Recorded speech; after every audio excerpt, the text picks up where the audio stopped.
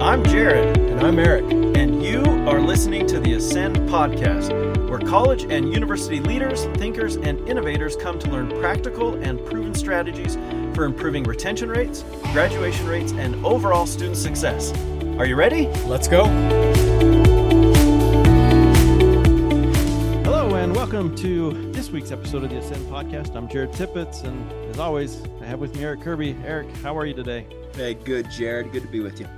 Yeah, today we're going to talk about a topic or tip or trick that comes from our data section of the book, where we use data to improve roommate matching for university housing, right? So the topic or chapter that we're covering today is surveys and housing to help pair roommates based on similar interests. Let's talk for a minute, Eric, just about the importance of friendshipping and students getting connected and how pairing them up with similar students can alleviate so many challenges, but also provide so many benefits. Yeah, I mean, to begin with, we're seeing this shift, right, in generational wants and needs. And we know that Generation Z is actually finding living with other people to be a tad bit intrusive. So I think the more you can, as an institution, try to find ways to partner them with individuals that they want to be with, that maybe have the same hobbies or interests, it can go a long way in helping that student feel more integrated, putting them at ease, helping them feel a greater sense of belonging, and avoiding some of those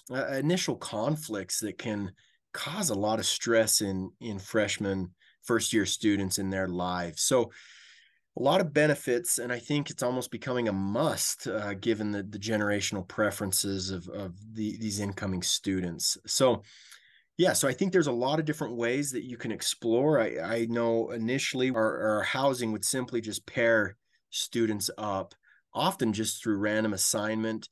Obviously, if a roommate's coming with someone or a student's coming with someone, they can request to be paired with that student.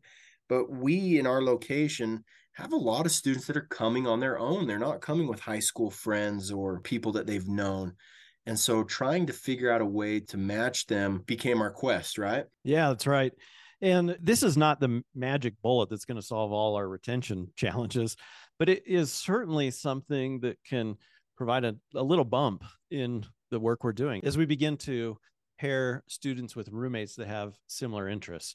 And that's what we attempted to do on our campus. And we have used several different solutions. There are lots of third-party solutions out there that can be purchased from different vendors to help students find roommates that have those similar interests. We try to put people together who are early birds versus late night owls. And we try to put people together who are clean freaks versus maybe who aren't quite as clean, or people who like to listen to loud music versus those that like a little more quiet. Yeah, it's just simple things of that nature that really help to get students together and hopefully help them get off to a good start. And, you know, all our housing friends from across the world who listen in on this, I'm sure, kind of chuckling, saying, oh my gosh, there's never a real good solution out there, and there will always be problems. And that is true among roommates. But using and capturing this data to help pair students strategically can certainly be one little strategy that can help boost retention rates for students who live in university housing. Yeah. And if you can't afford the software solutions that exist, I mean, we manually paired students, right, through a simple survey and an Excel spreadsheet for many years before purchasing a more robust solution. So a lot of different options out there, but give it a try. We saw a bump in our retention rates, a 7%. Students who live in our on-campus housing and are doing these surveys, a 7% increase over freshman incoming students who are living in off-campus housing, where we don't have the ability to do this pairing and surveying. So give it a whirl. Again, not a magic bullet, but can definitely help. Yeah. Thanks, Eric. That concludes this week's quick episode on using surveys in housing to help pair roommates based on similar interests. We hope it's something that you're trying on your campus. If not, give it a whirl. We'll be back next week with another session. Until then, take care and we'll see you later. You've been listening to the Ascend Podcast.